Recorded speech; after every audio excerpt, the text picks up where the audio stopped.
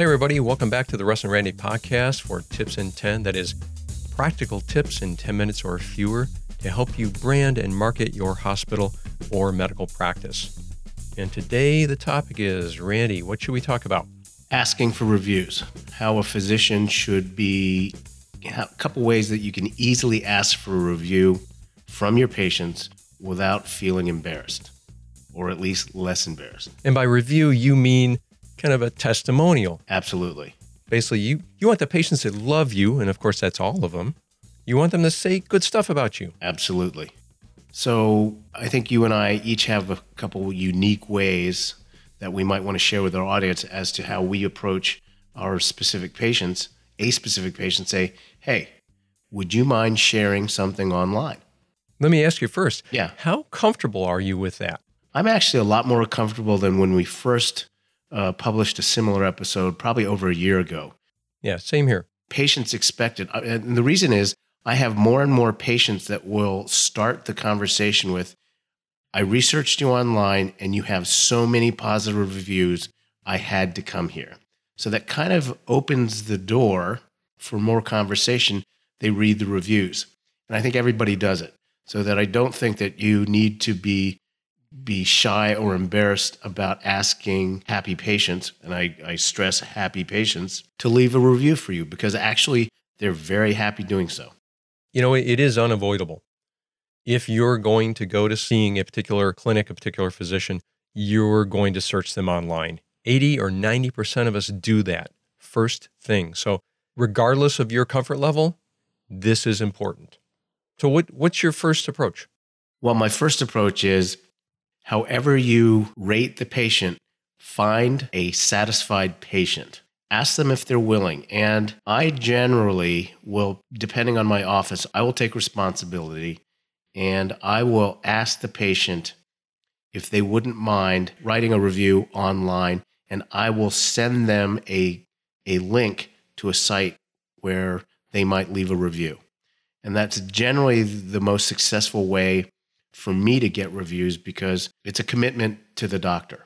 Let me point out, we've previously reviewed kind of some of those sites, and we'll link back to those earlier podcast episodes so that you can take a listen to those, and we'll also list some of those doctor review sites, Healthgrades, Vitals, etc. Right.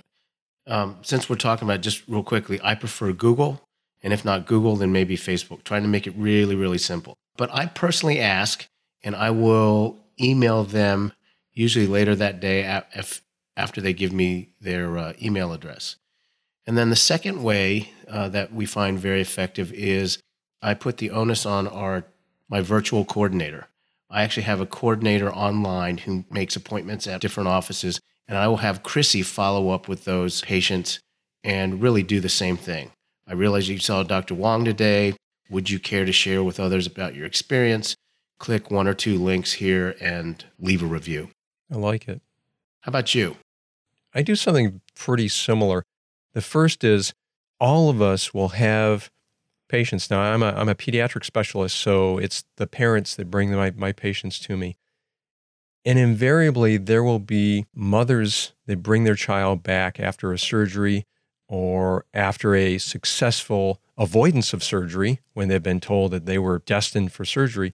And the mother will just be gushing in the clinic room, just ecstatic with the result. And, that's my cue to give them a hug and say, thanks so much, and ask if they wouldn't mind, as Randy points out, if they wouldn't mind sharing that great experience. And what we've done is had cards printed that has the URL on it for one or two of those doctor rating sites. Let me just jump in real quick. Healthgrades, as much as we hate them, last time I checked, Healthgrades, they've got a template so you can create your own cards, print them out and cut them up and give them to your patients at checkout. Cool. So you don't have to pay a designer or anything. Healthgrades literally does it for you. Nice. So we do that. And the other thing that we found extremely effective is that during checkout, when the mom is back at the counter, checking out, perhaps setting up the next appointment follow-up, we make certain that the checkout person is asking whether we've met their expectations, what their experience was like. And this is key. we have a notebook sitting on the counter. And whenever that mom starts to, hopefully not, but potentially have a complaint or describe their experience in our clinic, that person opens a notebook and begins to record what the mom is saying. It's very important, especially if there's a complaint. It's really critical that those people feel heard, that you've paid attention. And we do. And at the end of a clinic week, we would have, our huddle session, and we would review those comments and try to make changes in the process so that those criticisms or those complaints don't become recurrent problems. And so those are kind of the two main approaches. I want to also emphasize the email follow-up that Randy mentioned. Email is a great way to show up in somebody's inbox and kind of let them know that you're thinking about them, you do care, you are listening, and you do want to follow up. And it's a great way to really remind them of that great experience and solicit some feedback. Anything to add, Randy? No, I just want, this episode was intended to not to be exhaustive, but to just say that we need to do it in these modern times. And this is how Russ and I do it. And you're not the only one that has to rise to this occasion. So don't be embarrassed.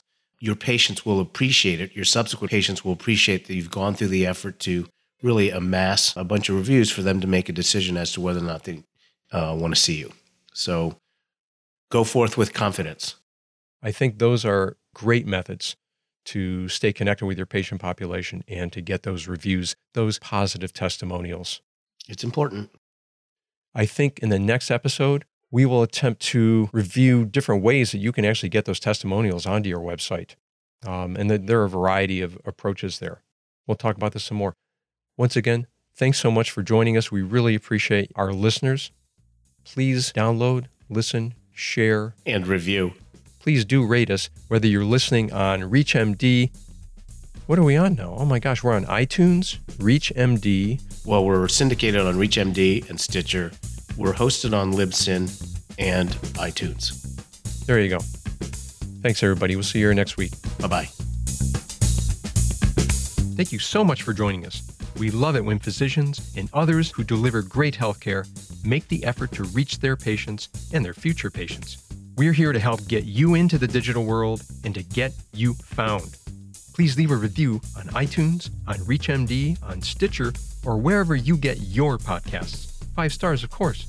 And visit us at russandrandy.com for more how-to details. See you there, and until then, keep chilling.